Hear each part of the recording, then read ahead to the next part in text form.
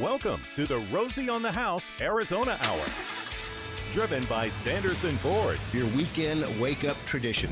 It's Rosie on the House.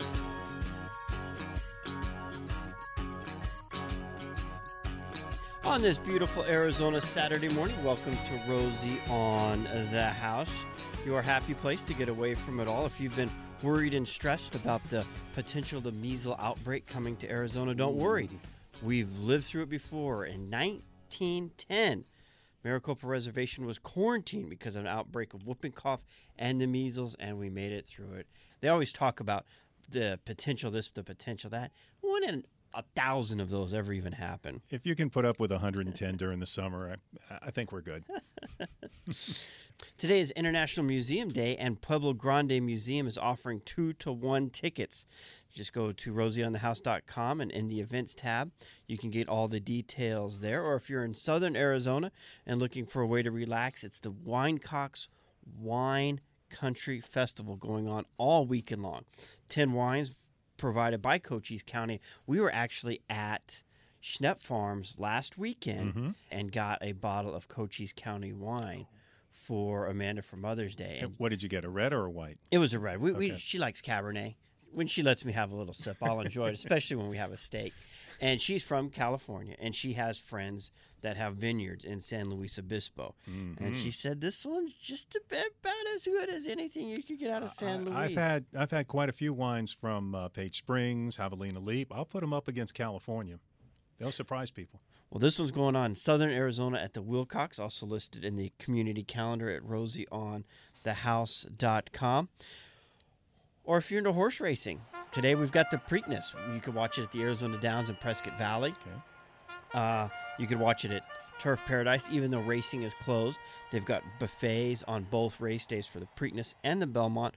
Or you can go to where the home of quarter horse racing is right here in Arizona, Rito Park in Tucson. And to talk about the Preakness Day, we're bringing Wendy Davis, the director of the Racetrack Industry Program at the U of A, to talk about racing as an industry. We had you on a couple weeks ago, Wendy, and we're going to have you on again ahead of the Belmont. But I've just got to know, did you watch the Derby, or is that a dumb question? Well, I actually had to watch the Derby after it was run live because we were at a wonderful old ranch up outside of Young, Arizona, and we had no cell service and had no TV. So we had to go find service, go down the mountain a little bit to find service so I could watch the replay. So at the time, I had no idea that the controversy over the decision and the disqualification was happening. So I had to catch up pretty quickly after the Derby was actually run. Well, that Young is a beautiful part of Arizona. It is my favorite corner of Arizona, and what I love about it is it's so unknown and so unpopulated. I try and preserve that. Well, you can't get there from here, and you can't get any cell service. Too bad. It's beautiful, It's beautiful great. part of the state. So you got to see the race after it happened and the decision. I don't know. Looking at it, the fastest horse won and was disqualified. But I don't know enough about the rules. I like what Bob Baffert had to say. Take your beating like a man. Don't get out there whining, throwing flags. But Like a true Arizonan. Wendy, well, this race will be part of your school going forward as it relates to rules and calls, I'm sure. Well, absolutely. We're gonna use this as a case study probably for years to come. The reality is that these kinds of calls and this kind of evaluation is done by the stewards every day for every race all around the country. And it really goes unnoticed as long as it's not such a high-profile race and gets so much scrutiny, especially from folks who might be new to watching racing and maybe don't understand the process. So first I off, will say, yeah. before you say anything else, I missed that as it happened in real time, but I knew something was up when they interviewed the winning jockey at the time. And all he was talking about was my young horse, and the crowd spooked him. And I thought, he's trying to cover his tracks for something. he knew something happened. It wasn't the race that he hoped he had run, and the rules of racing aren't necessarily made by one track or another. They're actually state administrative rules. So the stewards are following rules that are promulgated at the state level, and so they are obligated to follow the same rules, whether it's a race on Wednesday or it's the Kentucky Derby. And the rule, and I actually pulled it up here because it's pretty clear, that says the leading horse, if clear, is entitled to any part of the track. If the leading horse or any horse in the race swerves or is ridden to either side as to interfere, intimidate, or impede any other horse or jockey, the action shall be deemed a foul. And it says, if, in the opinion of the stewards, the foul alters the finish of the race, which doesn't mean just the winner, but any place that any of the other horses may finish, whether it be it changed a horse's opportunity, maybe they were going to finish, or it looked like they might finish second, and the interference caused them to finish fourth or fifth, that really must be taken into account by the rules of racing, and that's what the stewards have to uphold. And in their opinion, the action of the horse did affect the outcome of the race, although it wasn't the second place horse necessarily. It was a number of horses. And again, by the rule, the stewards will then place the offending horse behind the horse that finishes the farthest back that they believe was interfered with. So that's how Maximum Security got placed 17th, because a horse they believe he interfered with finished 16th. And that's the same process used day in and day out. Although on this day there was a lot of scrutiny, but it is the same process that's used no matter if it's the Derby or any other race, any other day. I have a question. Do Sure. you think maybe one of the stewards was an NFL ref during the postseason by chance? Well, I think that calling pass interference is very similar to calling interference in races, and the NFL is not without its own controversy. Yeah. You know, the interesting thing, that story that died when all of this happened was the number one seeded horse wasn't even in it. They had pulled Omaha Beach just 3 days before. And last time we had John Wendy, you said something. It's like the race of a lifetime. How did that go? The chance of a lifetime and a lifetime of chance, and it's there's one day that 3-year-old can race in that race. So remember, it's just for a 3-year-old horse, and it just happened that he had a very slight medical issue, and so that opportunity to compete in the Derby was gone. The horse is doing great. We're going to see him again later in the year. So it was just one of those small glitches that the timing just couldn't have been worse. A lot of people would not have pulled their horse for something that small, and you hear a lot of times people criticizing the industry. Well, or call animal cruelty or whatever, but they don't understand just how well these animals live and how much better they live than a lot of their owners and caretakers do. And this is a perfect example of putting the horse's welfare ahead of that chance of a lifetime. Even as the number one seeded horse, his health was more important than the chance at that one-day Derby.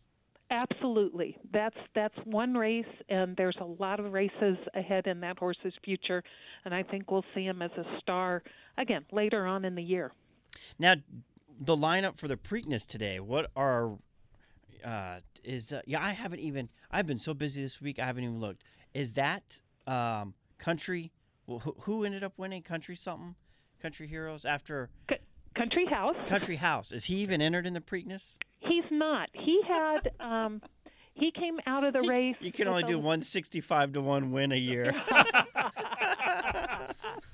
Yeah, he came out of the race with a little bit of cold, and so they've decided to to wait with him, make sure he's 100%. So there's actually only 4 horses that were in the Derby that are back in the Preakness: War of Will, Improbable, Bodie Express, and Win Win Win. There's 13 total horses that will be racing on Saturday. And one of those was Baffert's? Wasn't Improbable Baffert's? It is. Improbable is Baffert's. He's the morning line favorite at this point. And so he looks like he is one of the strongest in the field at this point. Now, will you get to watch the Belmont today, or are you going back up to the ranch? No, I'll have the opportunity to see this one live. Wonderful. Well, enjoy the race, and we look forward to having you back on here. Was it June 8th for the Belmont? That'll be wonderful.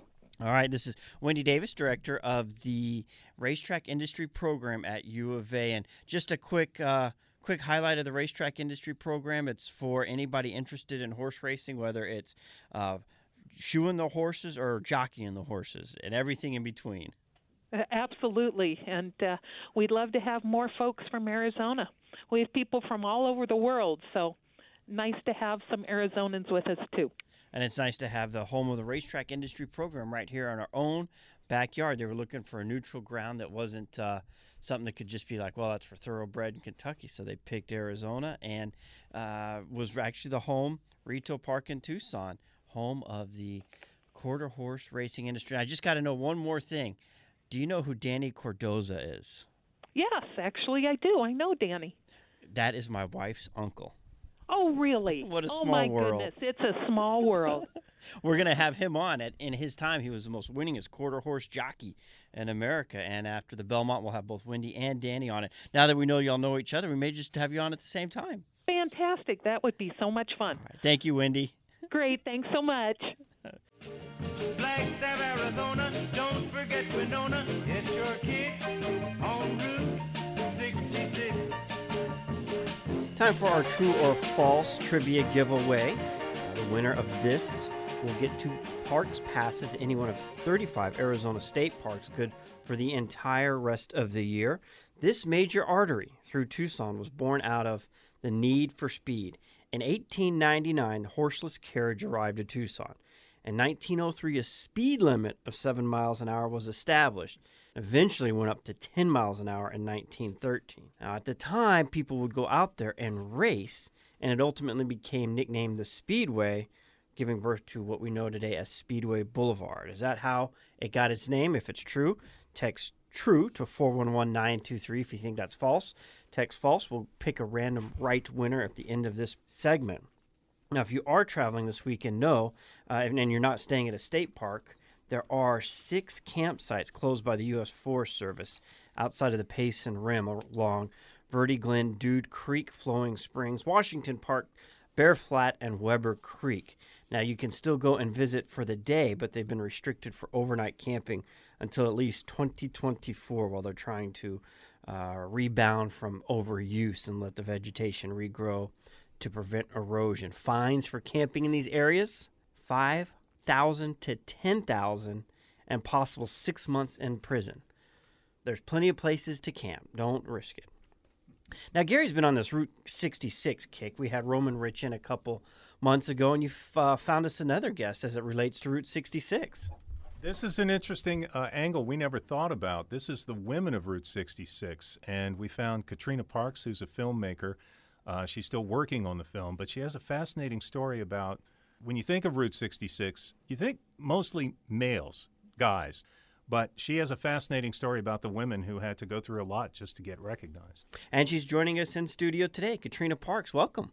Hi, thanks so much for having me. So tell us about this project you're working on. So it's called Route 66 Women, the Untold Story of the Mother Road.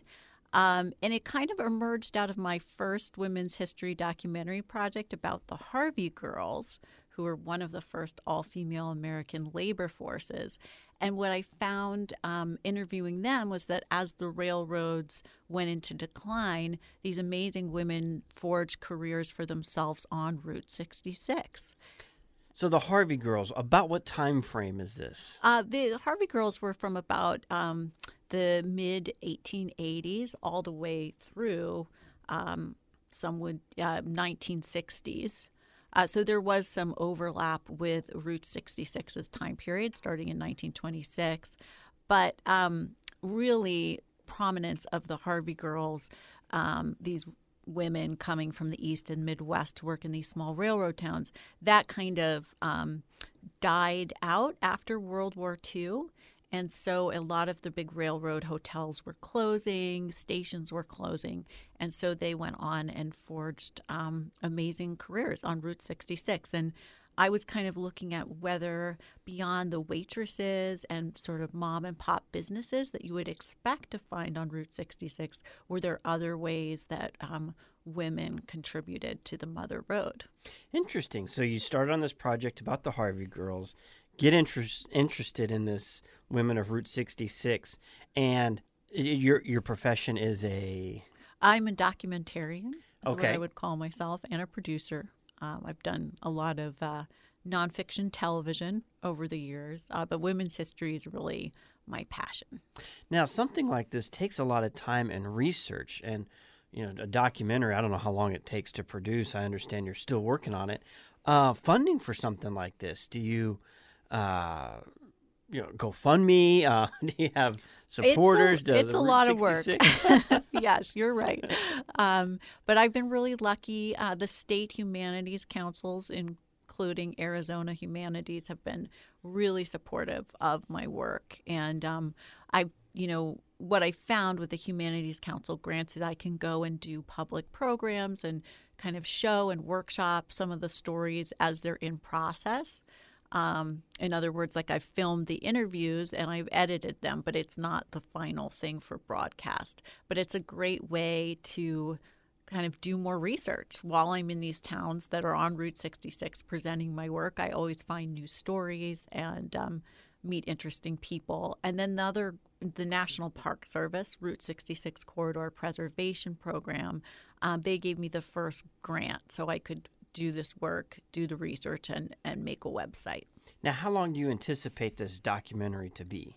It has grown into a 3-part series. As of now, it could be 4 or 5. No, don't Stop it at 3. Yeah, I have to draw the line somewhere. But it's organized chronologically. So you start with women in the first episode, starting in the mid-20s, and go all the way up to World War II. And that's like World War II changes everything. So that's a great place to go into a new episode. And that episode goes all the way up to the end of the 40s. And then in the 50s, you have the decommissioning, the Interstate Highway Act. And that really affects Route 66 and businesses. And so that will be the 3rd episode. The answer to today's trivia question is true. Speedway was originally nicknamed for a local place people could go race their horse-drawn carriages at turn of the 19th century, and is today known as Speedway Boulevard, one of the main east and west routes in Tucson. If you texted true, watch your phone. You'll get a text back with a notification that you were the random winner, and then send us the address you want these sent to. We tell a lot of people, where do you want it sent? And they give us an email. No, these are physical tickets. They're the size of business cards. We got to drop them in the mail. Now all the folks around South Louisiana said Amos was a hell of a man. He could trap the biggest, the meanest alligator and just use one hand. That's all he got left, called alligator bit it.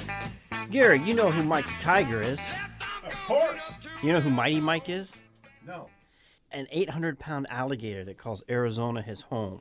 He was driven from Florida to the Sea Odyssey Aquarium this week, and Friday was his first day he was exhibited to the public. I had to go down and check it out for myself. The biggest alligator the family has trapped off the farm was 720 pounds. So this one was a good 800 and another good 80 pounds larger and about another 1.5 feet longer. They guesstimate his age to be 55. I've always heard a lot of different things about him, but never sure if it was just folklore, if they were true. They always say you can tell the size of an alligator if you get a good look at his head. From his eyes to his nose in inches, that's how many feet in length his body is. So you see a little tiny 1 or 2 inch, you can handle that gator.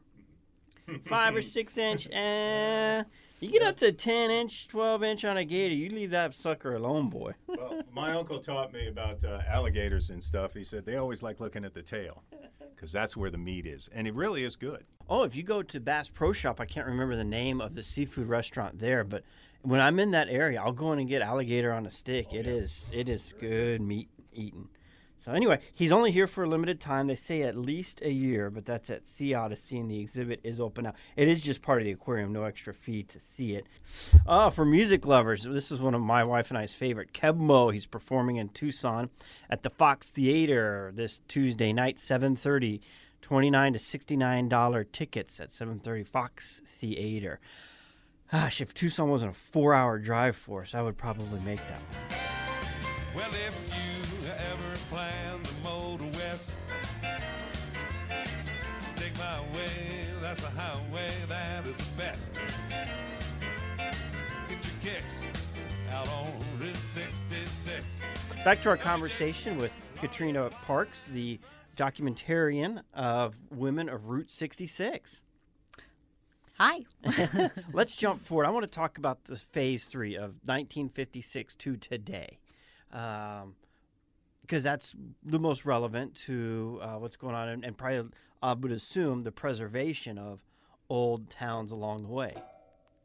Yeah, that's true. I mean, most recently, for example, you had a group doing a restoration project out at the Painted Desert Inn near Holbrook, Arizona. And that came to my attention just because one of the women's stories that I'm featuring in episode 2 is about this really cool woman named Joy Nevin, who had a traveling cattleman supply business in the 50s.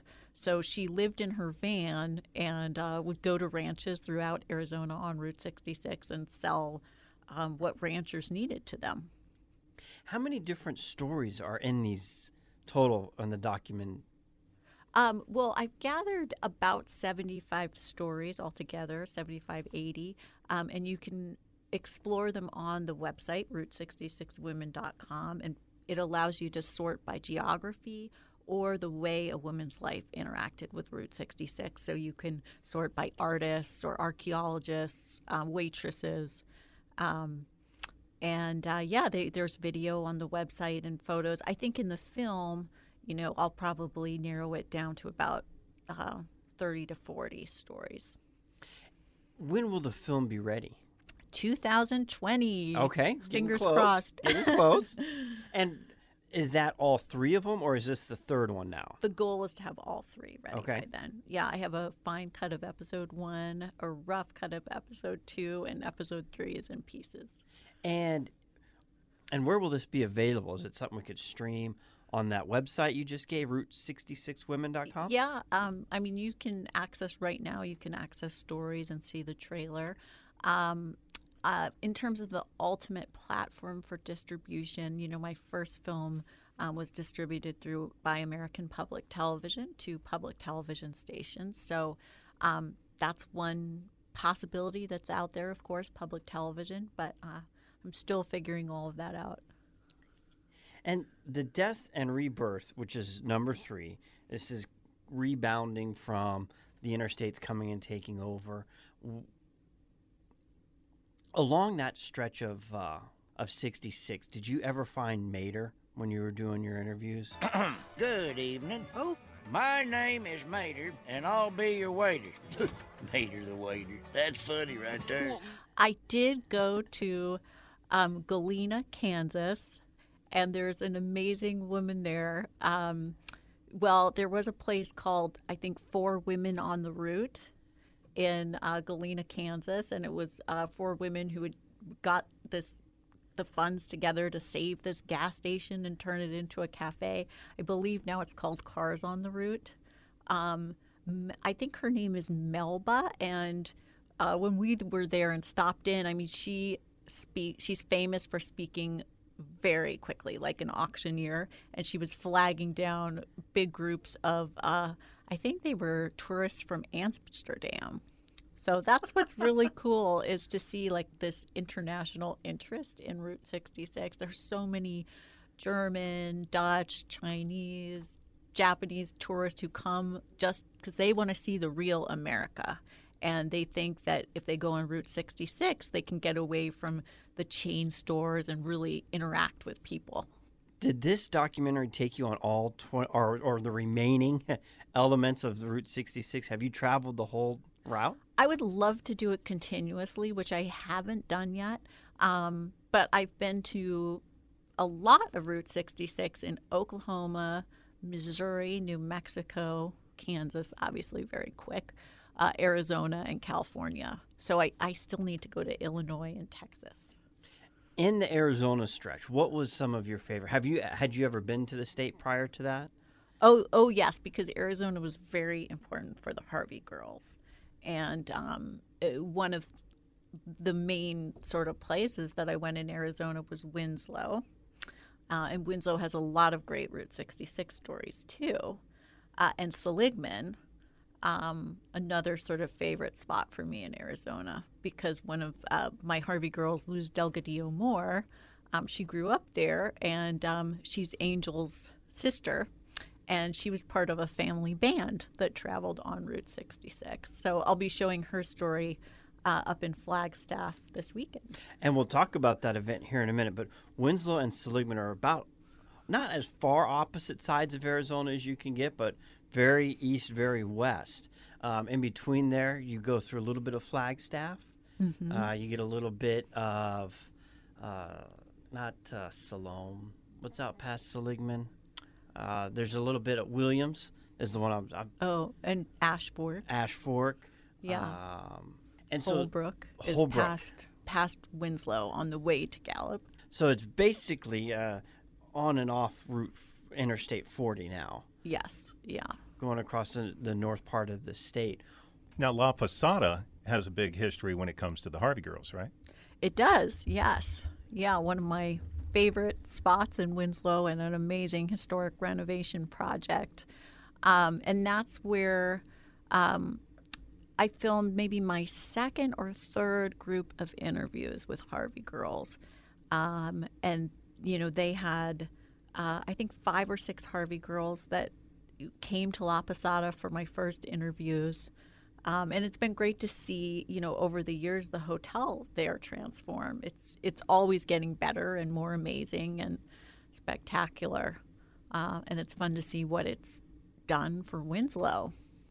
And this event going on, I was reading the details on it. You've got a screening of the documentary along with a question and answer.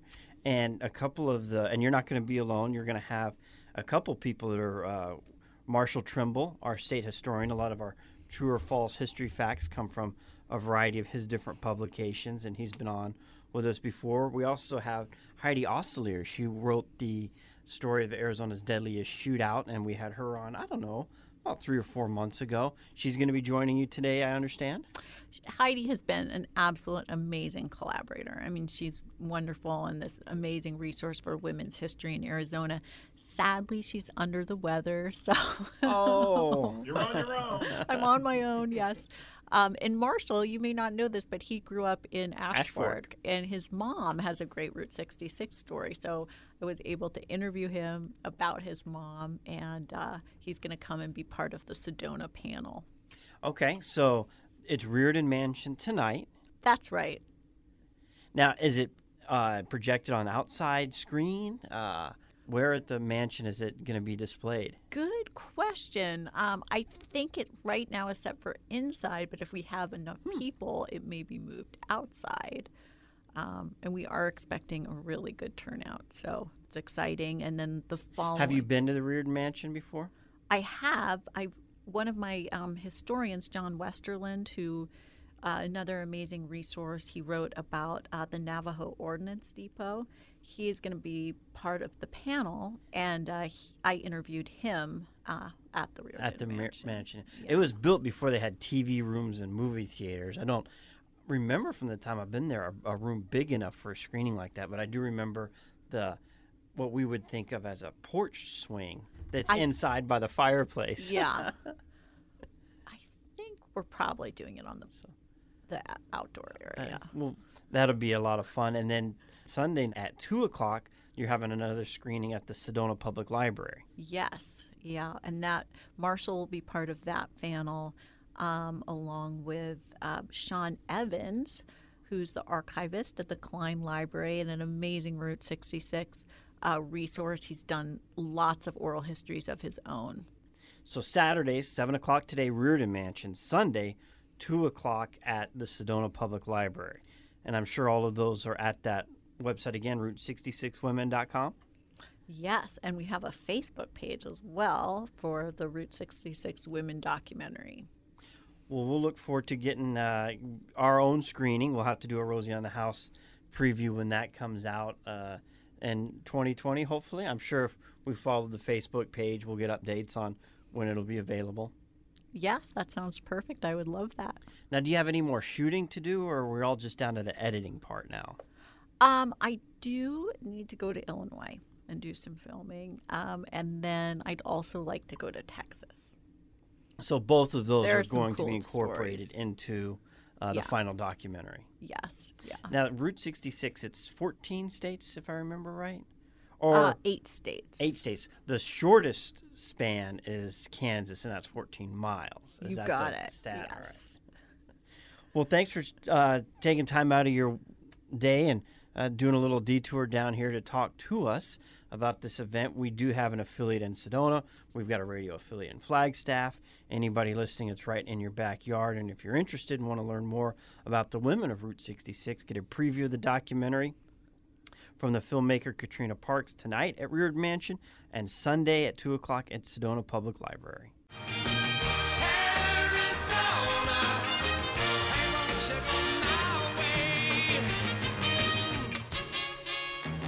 This year marks the 16th anniversary since the Aspen wildfire located on Mount Lemmon. It ended up being the 6th largest fire in the state history, destroyed over 335 structures and along the town of Summerhaven, almost 85,000 acres, and wind speeds of 60 miles an hour did not help. It's going to be another crazy fire season, or a risky fire season, with temperatures getting to 100, so be careful as you're out and about this Arizona weekend. But one place that didn't burn down, Hacienda del Sol Guest Ranch Resort, and we've got the marketing director, Sarah Badia, on the line joining us, a Tucson native, and you were there when the fire was going on. I actually had a family member who could see the glow of the flames from their dorm in U of A that whole month that fire was burning. Yeah, I actually do remember that fire. I could see it from my parents' backyard, and it just kind of lit up the sky at night. Let's go to a happy place. And what could be a happier place than Hacienda del Sol? It is definitely a happy, peaceful place. I can tell you that for sure. What are the accommodations? Because this is more than just a place to go stay a night. We are a full-service resort. The cool thing about Hacienda del Sol is there's so much to do right here on property. I mean, of course, we've got our beautiful guest rooms you can stay in. We've got live music. We have an outdoor patio and bar with happy hours 7 nights a week. We've got our fine dining restaurant, spa, horseback riding. I mean, there's something to do for everybody here. And you're joining quite a prestigious list of guests. I mean, John Wayne used to stay there. Yeah, exactly. Actually, our largest room, the Casita Grande, it was sort of rumored that Spencer Tracy and Katharine Hepburn kind of escaped to Hacienda del Sol, and that was the room where they liked to stay because it was so private. They could get away from it all, and obviously their relationship was kind of a secret. So we've got a lot of interesting history like that. Like you mentioned, John Wayne would stay here when he was shooting Western movies out here. So we've got all kinds of history at our resort here. And the horseback rides, I was looking at those. You've got them broken up by hourly, but there was also a sunset ride that this time of year would be perfect weather-wise. Yes, definitely. We have the sunset ride, and we also have a sunrise ride. So if you are okay with getting up early, it's nice outside, and the view is so good, watching the sun come up and light up the Catalina mountain range right by us. So either one of those, the sunset or the sunrise, can't go wrong during summer months with that. That is the home of our Arizona staycation here in this month of May. It was actually supposed to be this weekend, but with Mother's Day last weekend and their graduation this weekend, our staycation winner will be staying there next weekend. What room do you have them set up in? We've actually got them set up in one of our Catalina rooms, which are kind of a new addition to our resort. They were built in 2016, so they're really gorgeous rooms. The owners did a really great job when they built them. They kept all of that old school architecture that we have going on since our resort was built in the 1920s, but they've got all the modern day amenities and luxuries that you would expect at a really nice resort. So it's kind of the best of both worlds.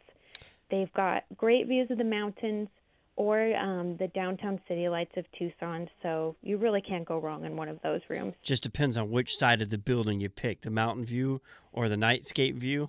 Right, yep, kind of up to you what your preference is, but both views are good, I can personally tell you. I'm scrolling through the pictures on y'all's website. This, where is it located? It's got some beautiful views. Yeah, we're kind of right in the heart of Catalina Foothills, so it's not quite as north as Oro Valley in Tucson, and we're not quite as south as downtown. We're kind of right centrally located, so the cool thing about us is that we're kind of like tucked away at the base of the mountain, so you feel like you get away from it all. But if you do want to get out and do some of that downtown bar hopping or nightlife, you're really not that far from anywhere. And being somebody that grew up in Tucson, what's it like working there now? Is it any big deal, or was it like, wow, yeah, this place has been talked about for so long, and now I'm part of it? Yeah, it's actually very cool to be a part of it. I mean, I've heard about it forever. It's kind of just one of those staples of Tucson. When I hear Hacienda del Sol, I definitely think Tucson. We've been here so long. Our current owners right now have owned the property since the 1990s. So, I mean, we're kind of like a close-knit family here. Everyone knows everyone, and it's just kind of a big part of Tucson. And a great place to visit if you're looking for a getaway, someplace to go do a little R&R for a couple of days, get in touch with nature, or their hiking, their botanical gardens, their horseback rides. They've got spas, jacuzzis, as she mentioned, the happy hour every day, sunrise rise. I did not see that one on the website, but that's one I'd be a lot more likely to make as a sunrise. We are early birds. We're not. Yeah. Not everybody's an early bird, but if you are, I would definitely recommend that. You can sign up for your Arizona staycation at rosieonthehouse.com/travelaz. Our winner for next month is going to the Nautical Beachfront Property and Resort, and you can enter now to win a Payson staycation as the summer heat hits Arizona.